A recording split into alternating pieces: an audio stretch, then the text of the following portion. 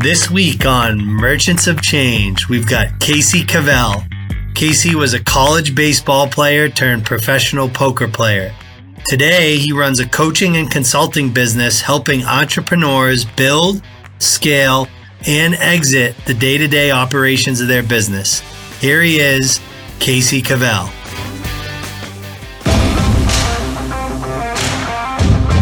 I'm J.R. Butler, co-founder and CEO of the Shift Group, and you're listening to Merchants of Change. This is a podcast about transferring the skills and behaviors we acquire as athletes and military veterans into becoming a professional salesperson. Each week, we'll introduce you to a top performer who will help us understand how they became professional merchants of change.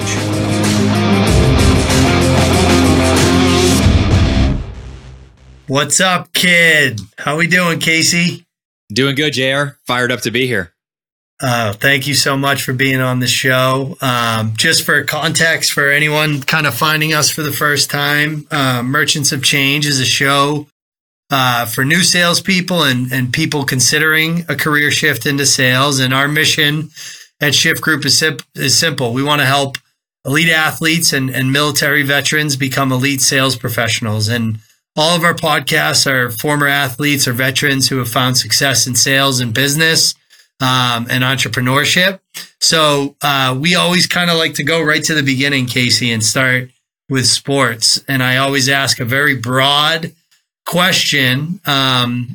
If I asked you to kind of think back to some of your favorite memories of playing baseball, what does your mind drift off to? Gosh, I was a good player. I wasn't a great player. So I played in small college baseball. So I think my hard work and my work ethic got me to where I got. I'm a small guy. I'm 5'9", $160. So I made it to probably the highest level I could. But I think, gosh, it was probably the work that you put in with your teammates.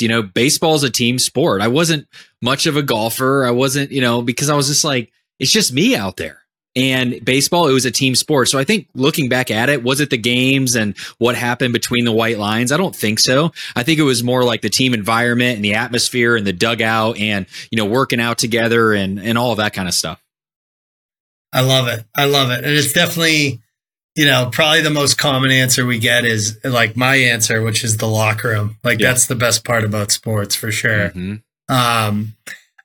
So there's an interesting transition that you made really before like the business transition that I want to talk about a little bit. So you played college baseball and then you went from a student athlete to a professional poker player. Now I grew up, right? I was in high school when the World Series of Poker really blew up on ESPN. And I have actually like 3 or 4 kids that I grew up with that are professional poker players still to this day.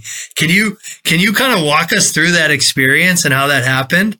Yeah, same thing. 2003 World Series of Poker main event. This guy named Moneymaker won it all on ESPN. I think he invested $39 and won $2.5 million. So I was a high school senior that year in 2003. And same. Yeah, and everybody, it's like, hey, by the way, happy 20th anniversary, or is that what you call it?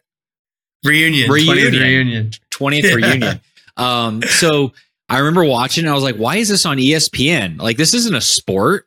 And then I started playing nickel and dime poker with buddies. And I'm like, hey, wait, maybe there is a little bit of skill involved. And anything with skill, I'm always trying to figure out, all right, well, how do I increase my skill? How do I win? How do I beat my friends? And I remember reading this book by Doyle Brunson called Super System. I mean, this thing was huge. I read the whole thing.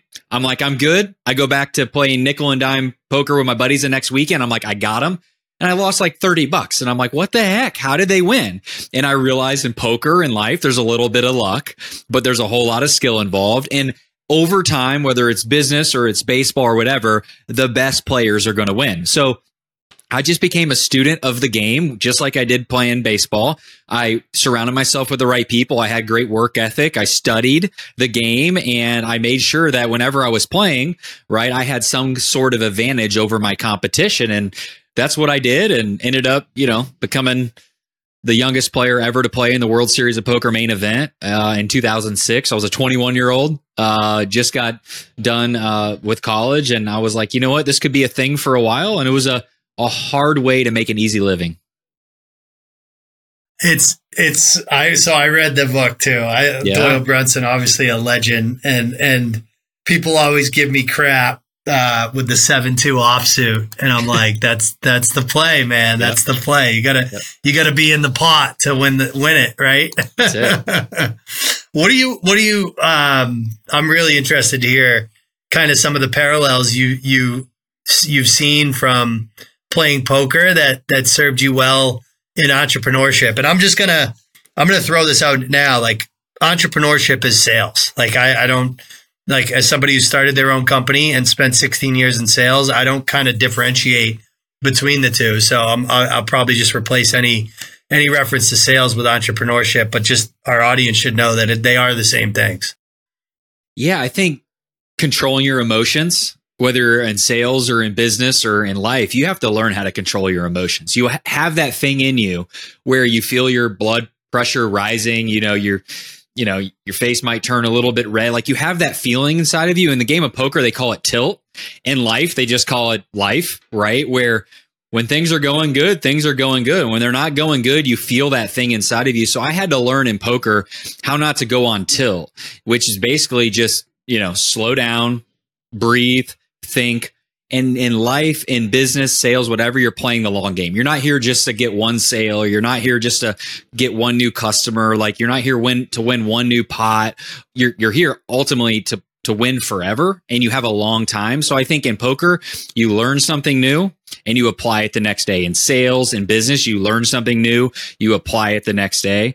And, also it's managing your money, managing your time, managing your health, because in anything, like, you have to be mentally fit, you have to be physically fit. And if you're ever in a meeting or you're in any sort of sales conversation, if you're not like mentally there, like, you're not going to be able to execute at your highest level. So I think it's just controlling your mind, emotions, energy, body, all of that kind of stuff. So good and so true, right? It's like sales in general can be like this. If you're not, you got to kind of stay balanced throughout it. And tilt is a good analogy. Now, you started your first business, I think, in 2008, which was a self-storage business. When did you decide that you wanted to be like a business owner and work for yourself? Yeah, my dad kind of taught me early on, hey, don't work for your money, let your money work for you. And that's easy for people with money. But then I'm like, all right, well, how do I get money? Because I got to get it. Yeah. And that's where, I got it early on, playing poker, believe it or not. That's how I got my start. Now, I then took that and then I started raising money for businesses. And I just realized, like, I didn't want to have a 9-to-5 type of job. I remember getting my real estate license while I was in college, but then they told me you have to sell nights and weekends. And I'm like, I don't want to have to sell on nights and weekends. That's when the Cubs are playing or the football game is or whatever. I'm like, that sounds terrible. And then I remember looking to buy 3 single family homes from this lady. And, I was going to buy them for X amount of dollars and rent them out for Y, and then hopefully profit at $500 a month or whatever. And I asked her, why are you selling? She goes, well, I want to get into commercial real estate. I'm like, well, that sounds better than residential. So I got into commercial real estate. And how? I read a book, just like I did with poker. I associated myself with other people that were successful in that industry. I paid people to teach me how to do it. And my whole thing, JR, I'm not that, like, I was always bottom of the class, right? I was always the guy they put in the corner because, he didn't like listen or obey, because I just like doing things different than everybody else. But there's a few people that do things like well in business. And I'm like, all right, how do I learn from them? Because I'm like, if I can learn from their mistakes or learn from their successes and they can give me a shortcut to success, why not do it? So I hired good people. I surrounded myself with good people. And then I just got into business. Were there other paths that you kind of explored when you did like that career search, or was it always like, I want to be an entrepreneur? Yeah, it was always like, how do I start something, but they give other people work to do where I could take a small cut on that and they are happy. They make money. I make a little bit of money. Cause like I remember being an umpire in high school. That was really my only job like I ever had. And I'm like, okay, I can make $20 a game. And then I started realizing that, okay, could I find my buddy down the street to umpire and teach him how to umpire? Then maybe the league just gives me a cut. And that's what I did. And then I'm like, that's my very first business. So yeah, I think it was just something that was inside of me. Did you have like, that's awesome. Did you have like early mentors that helped you kind of find that business owner path, or was it in you from the jump? Yeah, I think it was in me, but with real estate, there's a guy named Mike Wilson. When I reached out, and I don't even know how I got connected to him. Oh, it was through an attorney. I had to start an LLC, and they were like, "Hey, do you know anybody that can actually help me become successful at business?" He goes, "You need to meet my friend Mike." I paid him, I don't even know what it was per hour. It was a lot of money. I think it was, at the time, it was like $400 an hour. I'm like, for an hour? Are you kidding me? But then I'm like, I remember pulling up to his house. I'm like, well, this guy's kind of got something going for him, right? This is really his house. He's probably done some things. And he just kind of asked me a bunch of questions, and I asked him a bunch of questions back, and he kind of showed me what he did become successful, and he opened doors for me, and he coached me, and he challenged me, and he really helped me. And I think this is like a lot of business owners or anybody really. It's like, what's your vision? What are you trying to accomplish? And then what's the easiest way to get there? And I had a bunch of people that I could list out that helped me make it happen. That's awesome. Those early days, anything you kind of look back on that you wish you could have a do-over on? Gosh, probably a bunch. I mean, I had a lot of success in the self-storage industry. I bought and sold 3 different self-storage complexes. And, looking at it back then, if I could have just stayed focused in that industry, like that is a great industry to be in, at least back in the day, because back in the day, not many people knew about it. Like, it was a new emerging asset class. So it was almost like being early to something really amazing. And a lot of the owners were mismanaging their businesses, where I could go in there and make small tweaks and make the business better. And that's kind of what I do now. I help other people make small tweaks in their businesses to grow and scale and build it. So I guess I would have stayed focused on it, and probably hired myself like a replacement, because I'm a good builder, but I'm not a great manager. Like, staying in the same business year after year after year, like, I don't love to do that. So I probably would have hired somebody else to run the day-to-day operations of that business, so I could have went out and found more opportunities. But I managed the day-to-day. I managed all the people. I managed all the money. And if I could have probably hired somebody else to do the things that I didn't really want to do, or I wasn't even good at, I probably would have been in better shape. Yeah. I think that's probably a lot of people feel that way. Now, I'm interested to hear your question, because like the world has changed a lot, especially in athletics and college athletics specifically, right? These kids are getting paid usually to do content creation for the most part. So we get a lot more kids than I expected that said, well, I want to have my own business. And I try to explain to them, like, hey, now that you're not wearing the jersey, I don't know if people are going to pay you to post stuff, but I do say, like, hey, that's a great goal to have, to own a business someday. How much of owning a business, starting a business, do you consider to be sales related? Probably 100%. Like, you never want to say 100%, but at the end of the day, you have to sell your vision to somebody, whether it's the customer to buy what you're selling, or an investor to get capital to raise your business, or a bank to give you a loan. So it's probably 100% to start. Now, when your business gets going, all right, you got sales, executing the deal. And I would even say sales, marketing, like, what's the difference? I always look at it, marketing, getting people to raise their hand and say, I'm interested in what you have. And then sales, getting them to shake the hand and close the deal. So sales, marketing, like, you got to know how to drum up people that are interested in what you have, but then you got to get them to say yes. And then after that, then you got to deliver a great quality product or service. So I would say probably 100% to at least get started. Absolutely. What do you think? What are some like important foundational principles that a potential new business owner, or even a salesperson in a new business, needs to get right, you think? I think they have to have a compelling vision for their business.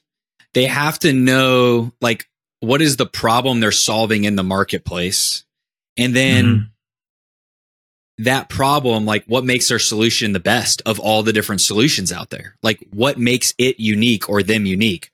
And I also think it's just really getting to know your customer, what they want, what they need, what their problems are, what keeps them up at night. Because if you can get in the mind of your customer and then you actually have a service or a product or whatever that solves that need, that gives them a better life or a better business or whatever, I think you have it kind of figured out. So I think that's probably it. Have a compelling vision, have a really good product that meets a need of the marketplace, and just tell them why they should buy from you and give them a really good experience. Are there things about, like, so obviously we come across problems every day. When you think about, like, you're going to go build a business around solving a problem, you want it to be a good solution, but are there other things to think about in terms of your, like, emotional attachment to that, to solving that problem? You know what I mean? Yeah, I think so. I mean, I think those are all good things to think through, whether you're selling something or wanting to start your own business. I'm a big believer, starting your own business from scratch with zero cost, like, that's hard. That's really hard. I love buying something that's existing and just make it better, because there's so many poorly ran businesses out there that if you just did it better, sold better, executed better, fulfilled better, like, you got a really good thing going. Startups and all of that, like, the chances of making it better and making it, I guess, are really low. But a business that's already profitable that you can make some really small tweaks to and grow it, that's where I've made most of my money. I've done a couple startups and done well, but it's ultimately something that's already running, and just make it better is kind of my cup of tea. Makes sense. A topic we always like to talk about is, is understanding, like, okay, what does good look like for sales? It's about, like, finding mentorship and things like that. For new business owners, what are some ways that they can learn about doing things the right way? I think you first have to start with why. Like, why are you doing what you're doing? And it's beyond money, right? It should make people passionate about what you do. So, like, why are you even doing what you're doing? Like, what's the purpose? What's the reason behind it? I'm selling, but why are you selling? Right? When people get really excited about it, I think that's when, like, people take action and they really love doing it. So first, why? And then what? Like, okay, what are you doing? What's the niche that you're going after? I think a lot of people, they're not going niche enough, meaning they do all things for all people. I like finding a very specific solution for a very specific person. So if you know your why, you know your what, then you know who your customer is, like, who's your target market. Great. Because I think a lot of people, they don't really know who their perfect customer or their client is. And if you do that, you don't know how to market to them. You don't know how to sell them, right? So I think if you know those things and get really specific with who are you actually trying to get, like, demographically speaking, who are they? Geographically speaking, where are they? Psychographically speaking, what do they want? What do they need? What do they desire? What keeps them up at night? And I think a lot of people haven't honed in on niche and target market. And as a result, they're going really wide and they're trying to sell a lot of people a lot of different things. But I'm a big believer, like, when I go into companies, 80% of their revenue comes from 20% of their clients, right? 20% of their headaches, or 80% of their headaches, I should say, come from 20% of their customers. So if you can figure out who are your best customers, your best clients, how do you get more of them?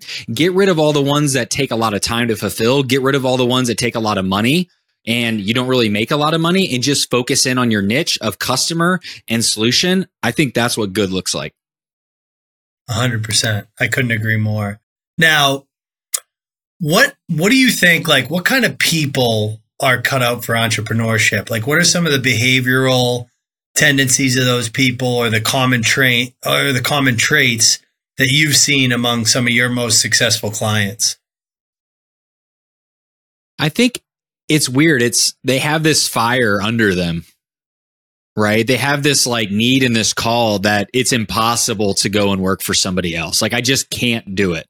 Like, literally, if you gave me $1 million a year to go to an office building and said, hey, go work from 9 to 5, you get your 4 weeks of vacation, but you got to show up at 9 and leave at 5, and you're going to be in meetings 3-4 hours. Like, I can't do it. I couldn't do it for $10 million a year. Maybe I could for a year, right? But it's like, man, it would be the worst year of my life. So I think it's people that just hate the idea of, like, working for somebody else, and they feel called to something that's not just about money. It's way beyond that. and they say, you know what? I have the work ethic to do it. And I like to read books. I like to learn. I like to wake up early and go to work. I don't really like vacation. I like it for like 3 days, but then I want to get back to work. Like, I just see so many people that are like, yeah, I'm an entrepreneur. But when it gets down to it, like, they're not. Like, it is really hard. You make not nearly as much money as you think. It takes you 5 times as long to make that amount of money. You're going to be told no a million times, but you got to love that. You got to love it when people cuss you out over the phone or send you an email and says, stop spamming me. Or like, you just got to have a grit and a tenacity to do it. Whether you're an entrepreneur or you're self-employed or whether you're a sales guy just working on straight commission, like you just got to love it. You do. You really do. I can speak from experience on that one for sure. Now, what your business does now is you help entrepreneurs kind of, really streamline and drive efficiency into the way that they're running their business. What are like some of the most common traps that you help business owners free themselves from? And I want to pick one and kind of dig into it, but with some detail. I mean, I think a lot of the time the business owner, the founder, the visionary CEO would call it. They're running the day to day. Steve Jobs didn't run the day to day of Apple, right? Tim Cook doesn't run the day to day of Apple now. They stay high level. Elon Musk, he's not running the day to day of Twitter. He actually hired a CEO to run Twitter, but he knows what he's great at, and he spends 80% of his time doing those things. New products, ideas, innovation, technology, but he doesn't have to worry about managing the people or making sure people are getting stuff done on time or everybody's staying focused and delivering or looking at the daily, key performance indicators. I think a lot of business owners, they're running the day to day when they should be rising above their organization and focus on growth and initiatives and relationships, but they're stuck into the weeds.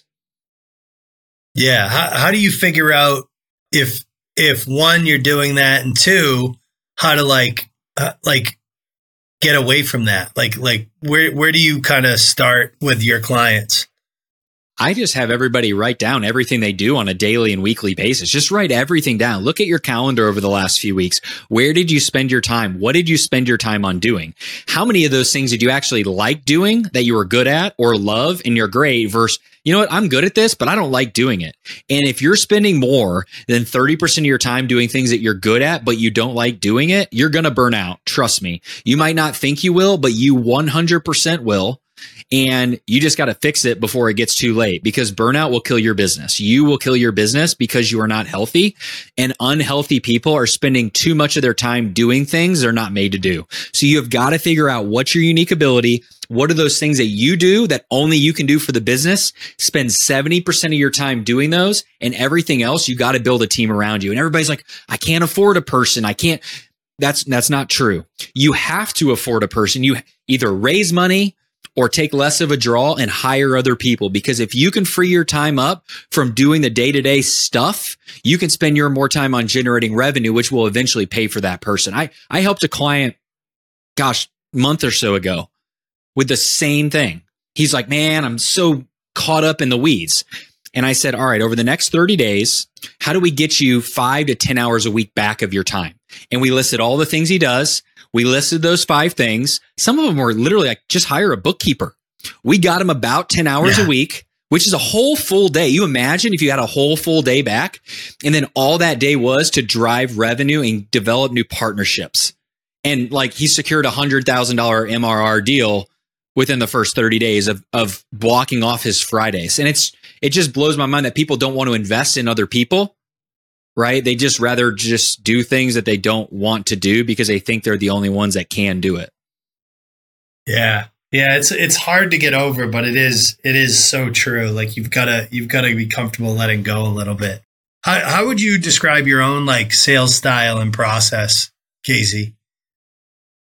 I think it's helping other people. It's hard because the way I sell, so I'm selling a service to a business owner. Yeah. So let me just work through how I sell. I get to know people. I get to know where they want to go. I get to get them to tell me why don't they have what they want yet? And then it's, do you want me to help you? And this is my process. So if I'm talking to a business owner that's stuck running the day to day, and that's really who I help an entrepreneur, typically under 50 employees. They want to double their company, triple their company, build a $10 million plus business.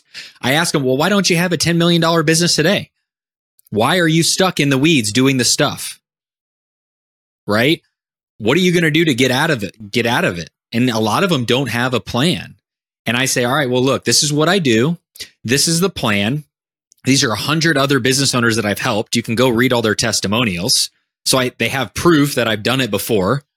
And then I guarantee that, hey, I'm going to work with you for a half a day or whatever it is. And if for some reason you don't get value, like I'll give you all your money back. So that's pretty powerful because I have testimonials, I have money back guarantee, and I have like knowledge of what they want. And then they've already admitted, like, I can't get there by myself. I need help. And for me, you got to help people that are open-minded and growth-minded and realize they haven't figured it out. Because if you're trying to convince somebody they need help, it's too late. And I was that person as an entrepreneur for years. Wait, I know what to do. I know what to do. I know what to do. Well, I didn't know what to do. Right. And it wasn't until I became humbled that I became humble. Yep. Yeah, that's very true. All right. So, Casey, we asked these last two questions to every guest we have. I'm excited to hear your answers. First one is, we want you to highlight one of the skills that's made you elite. What do you think that number one skill is for you? Focus. I got this sign behind me, says stay focused. It's focusing on what matters most and getting rid of everything else. 20% of the stuff you do every day, every week makes 80% of the impact. It's Pareto's principle. You probably heard it. I help people focus on what actually makes a difference. I love that. That's a very good and concise and true answer. Now, one of the things we always talk about is professionalism and being a pro. And we think the highest praise that you can give a salesperson or a business owner is calling them a pro. What does being a pro look like specifically in entrepreneurship?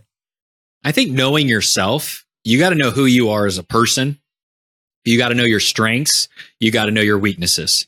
And you just got to be able to sit there and be quiet and listen to other people. I love it. I love it. Self-awareness, man. That's where it all starts. 100%. 100%. It was maybe one of my favorite answers.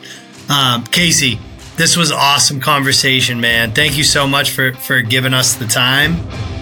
Really excited for our audience to hear this one. You bet. Thank you, JR. This wraps up this episode of Merchants of Change. If you enjoyed this episode, the most meaningful way to say thanks is to submit a review wherever you listen to podcasts. If you're interested in working with us, please come find us at www.shiftgroup.io.